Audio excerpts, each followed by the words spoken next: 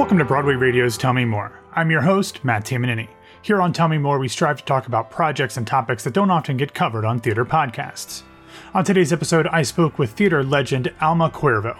In her nearly 5-decade career, she has done 15 Broadway shows, 6 national tours, and dozens of regional and off-Broadway shows. Now, she is returning to the New York stage following the COVID-19 shutdown in an off-Broadway revival of Paul Osborne's Mornings at 7 as part of an absolutely star-studded cast, which, of course, we will get into the particulars of in the episode. Mornings at 7 begins performances on October 20th at the theater at St. Clement's. We, of course, will have all of the production and ticket information in the show notes and on BroadwayRadio.com. In our conversation, Alma tells me just how cathartic it has been to return to the stage in such a joyful production, what it has been like working with this incredibly talented cast of stage veterans, and what that dang apostrophe is doing in the show's title anyway. So, without further ado, here's my conversation with Alma Cuervo.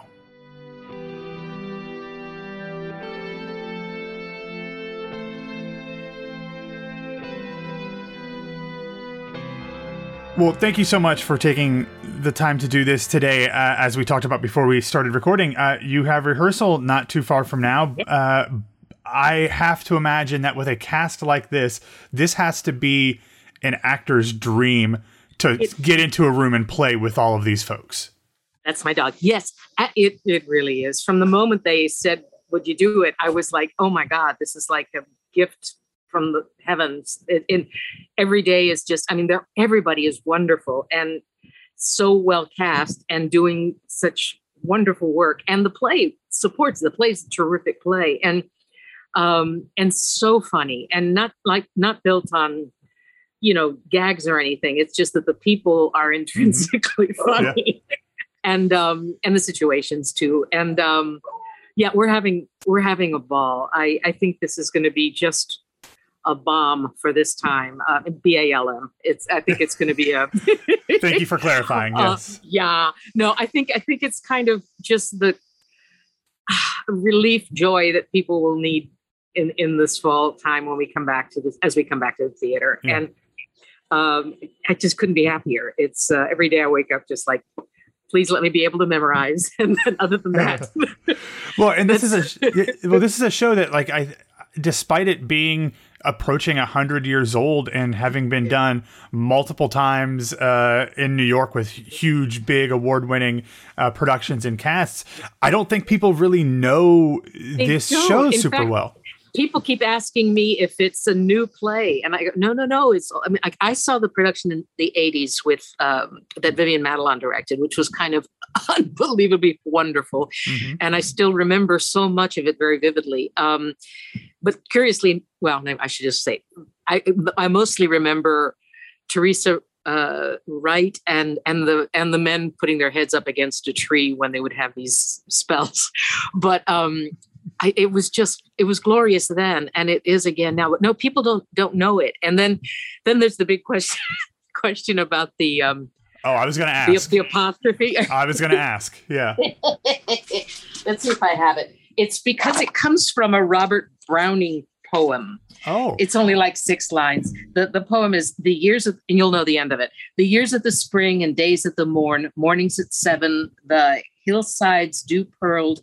The larks on the wing, the snails on the thorn, God's in his heaven, all's right with the world. So mornings at 7 is about morning is at 7. Everything is exactly where it's supposed to be, kind of thing. Yeah. That life is just perfect, and then we prove it's not. But it's just a wonderful piece, and I was talking. I think it was John Rubinstein that said that he just wanted to be part of whatever play he could be in that would let him be working at this time in the New York theater, that with the return of after the pandemic, that he wanted to be on stage now. And I think that's part of what just impels all of us to just get back and and hope we all stay well as we, we try to get there.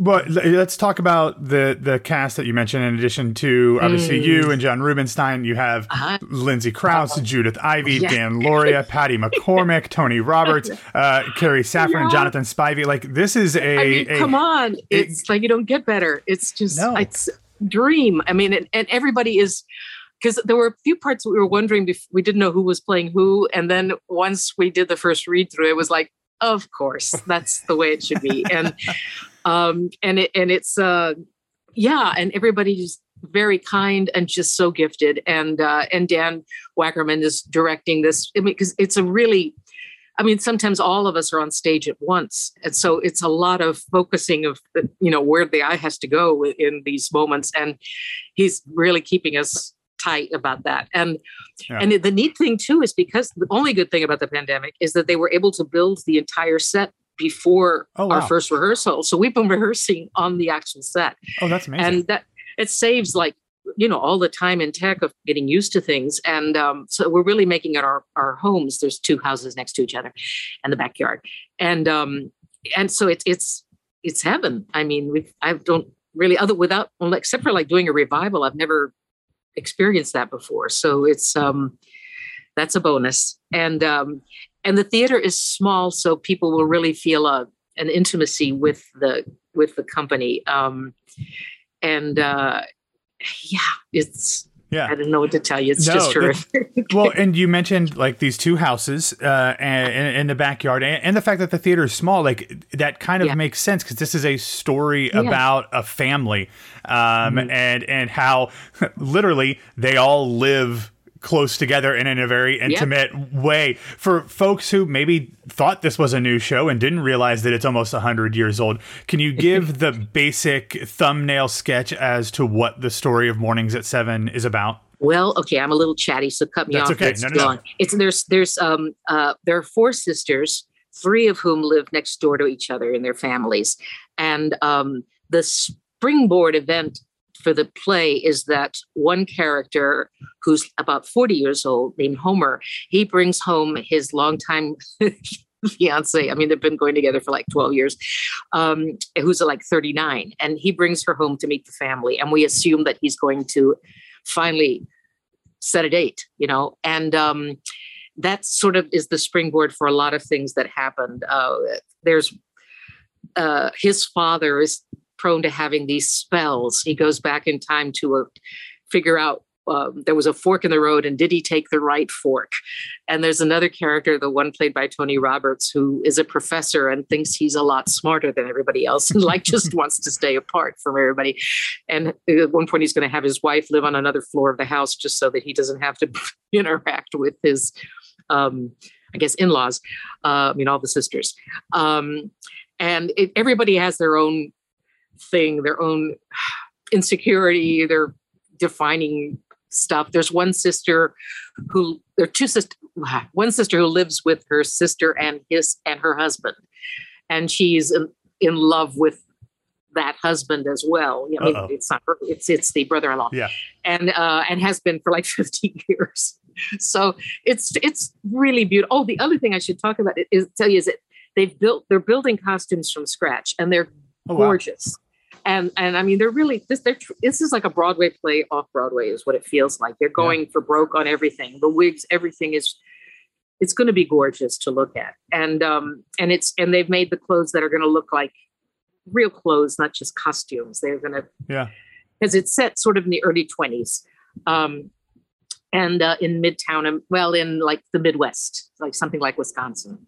And it never really said exactly where it is, but that's sort of what it feels like. Yeah. It just sounds like this is such a perfect project to come back from the pandemic in. And you talked about John talking about, wanting to be on stage, and then you have this incredible cast, and it sounds like the production is not only just going to be fantastic, to look at and to watch, but it sounds like the production and the folks behind it are really taking care to do this right. Yeah. For you to be a part of this as you're coming out of, this past year and a half, how vital was it for you? Like you mentioned, John, to be on stage. What does that mean? Back. Well, I just did actually down in at St. the Louis. St. Louis Muni. Yeah. I was there doing a play. Like 11,000 people would come to see the play at night. I mean, that's amazing. Insane. You know, Yeah. I mean, it's a football stadium, like, but we were very scared the whole time. They were taking all these protocols, and we were all inoculated and tested constantly.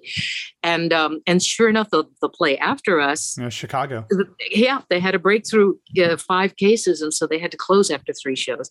So that's always in the back of our mind, and we're being, you know, super careful, and they are too. They've got protocols in place and a person to watch us, and because I mean we're all old. If it hits one, I don't know, it would be bad. I'm knocking on wood. Yeah, don't even. Yeah.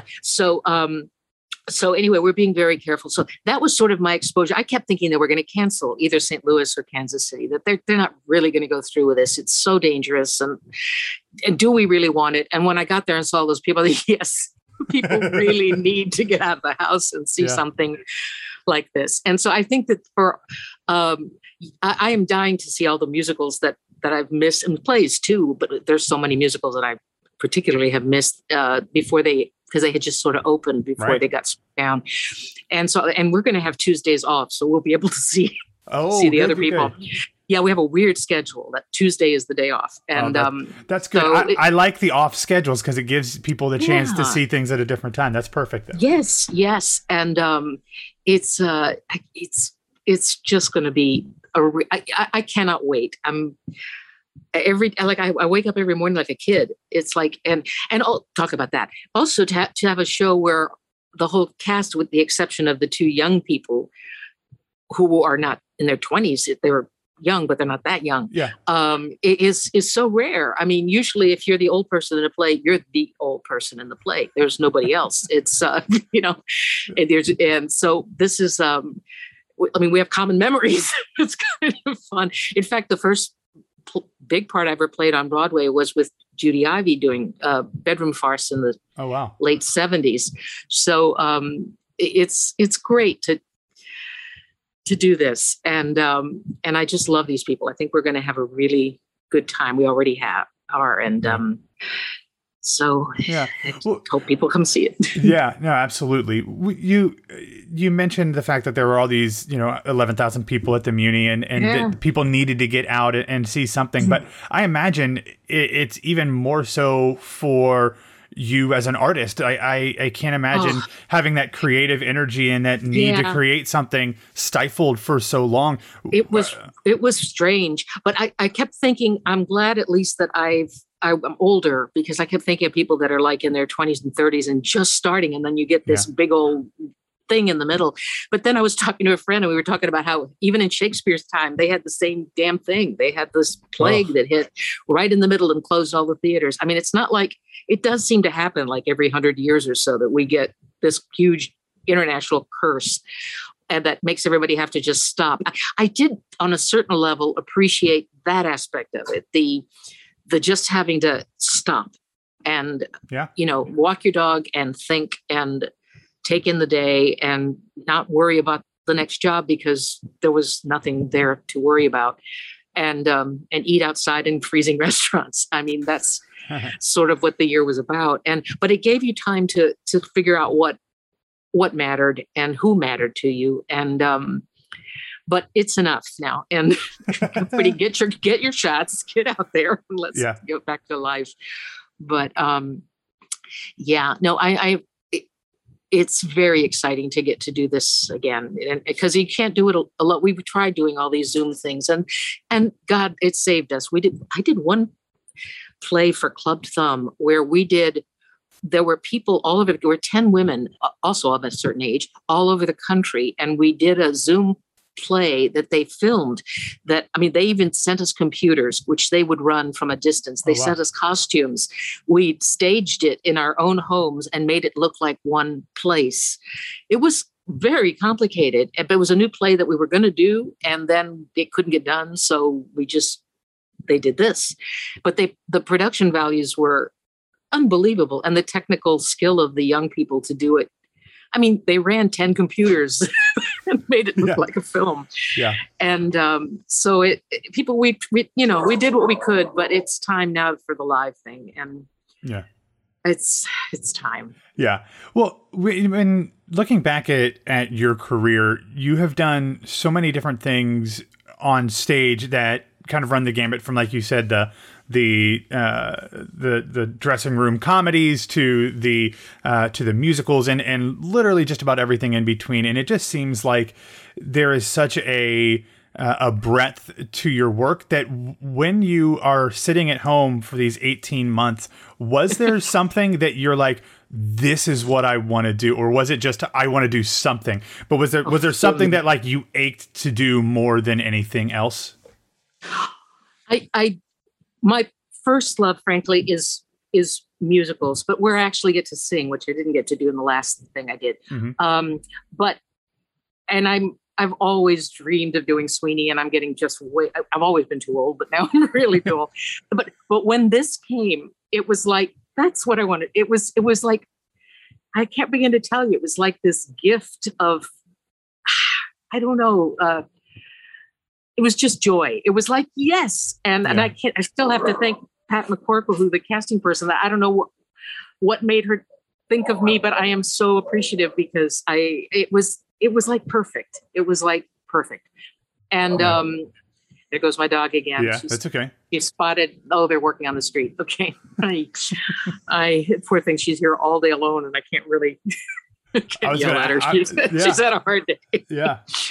But so I've missed doing everything, but mostly, and I've missed seeing things because I do go see a lot, and I've missed being in the audience, and I can't wait. I want to see Six actually a lot, and a lot of other things. But that one, I saw that opening number that they do about how they all died, and it just really, it looks heavenly. I have to tell you, I saw it before the shutdown, and I went in with very low expectations. I mainly because I was like, everyone's hyping this up. It can't be as good as everybody says it is. And then I left and I was like, oh no, I get it. Yeah, I get it now. Yeah, I totally understand. It was exciting. And it's just such a different take on those stories that but anyway, there's so many things right now. And there's, and there's things that I saw off Broadway, like The Girl from the North Country that I adored. I had actually done a workshop of it, but I love that piece, and I'm anxious to see it in its bigger space now. And the New Company, but just so many things. It's so exciting. And you better get your Tuesdays packed, because my Tuesdays, I should start booking them, I guess. Yeah, it's great. Yeah. Well, you mentioned your dog, and I have to since your dog's been making an appearance here or there, I would imagine that it's hard. Is it what's your dog's name? Just so I get it. Well, her name's Gabby. She's a little like terrier mix, and gotcha. I call her the deal breaker, because wherever I go, she goes, or I don't do it. And and that's been the case with, I've had this. She's my third dog as an adult, like 15 years at pop, and I just love them, and I want them with me when I have to go away for 2 years on the road. So I just deal with it. And it's gotten easier, although the pandemic was a little tricky, but it's gotten easier to travel with them. People now make accommodations. But when we first started the tours, it was really, you were on your own. Oh. And it costs so much. But now people are letting you into hotels and things. But and it's great to have that company to come back at the end of the day. And there's this. I'm sure. Dog. And you also, once we're open, you can really walk them and see the cities. And I love you can just stop at a street corner and stare at something, and you've got the dog, so you don't look totally strange. There's always a distraction and a cover for whatever you need to do. Yeah, it's the dog. How has she been dealing with you being out at rehearsal? She's older now, so she probably just sleeps all day. I think she's fine. I mean, if there's an incredibly long day, I have a walker come in the middle, but she doesn't even want to walk anymore. She walks in the morning, and then she's good to wait for me, and she's paper trained.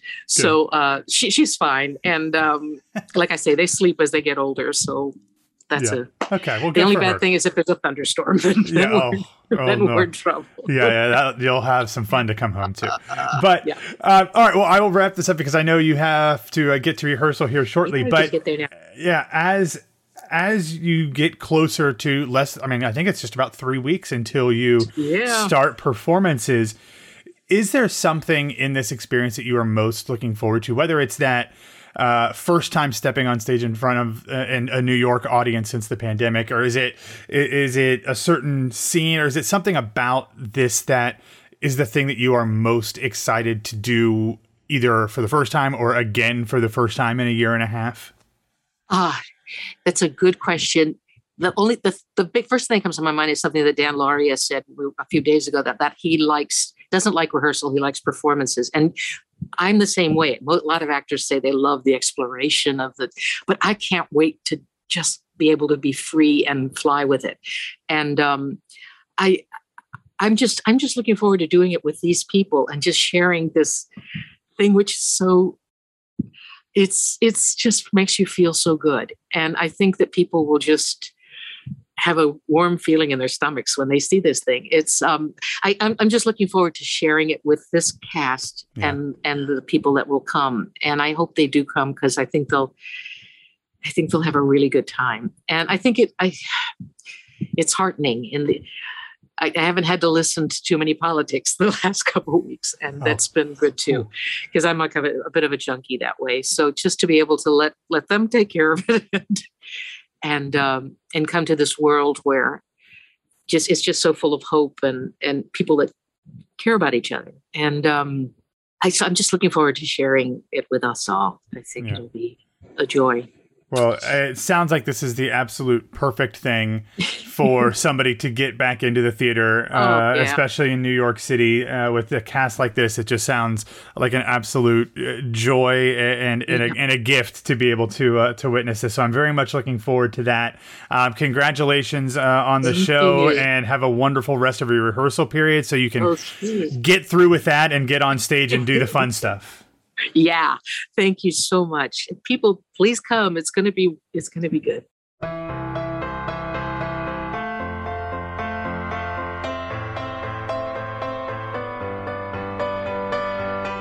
Thank you for listening to this episode of Tell Me More. My name is Matt Tamanini. You can find me on Twitter and Instagram at BWWMatt, and you can reach out to Broadway Radio on Facebook, Twitter, and Instagram at Broadway Radio.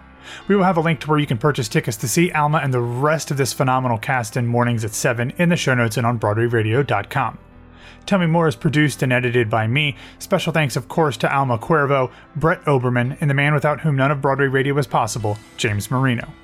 Thanks again for listening, and remember, I love you not only for what you are, but for what I am when I am with you. Also, always get a second scoop, and when you get the chance, ask people to tell you more.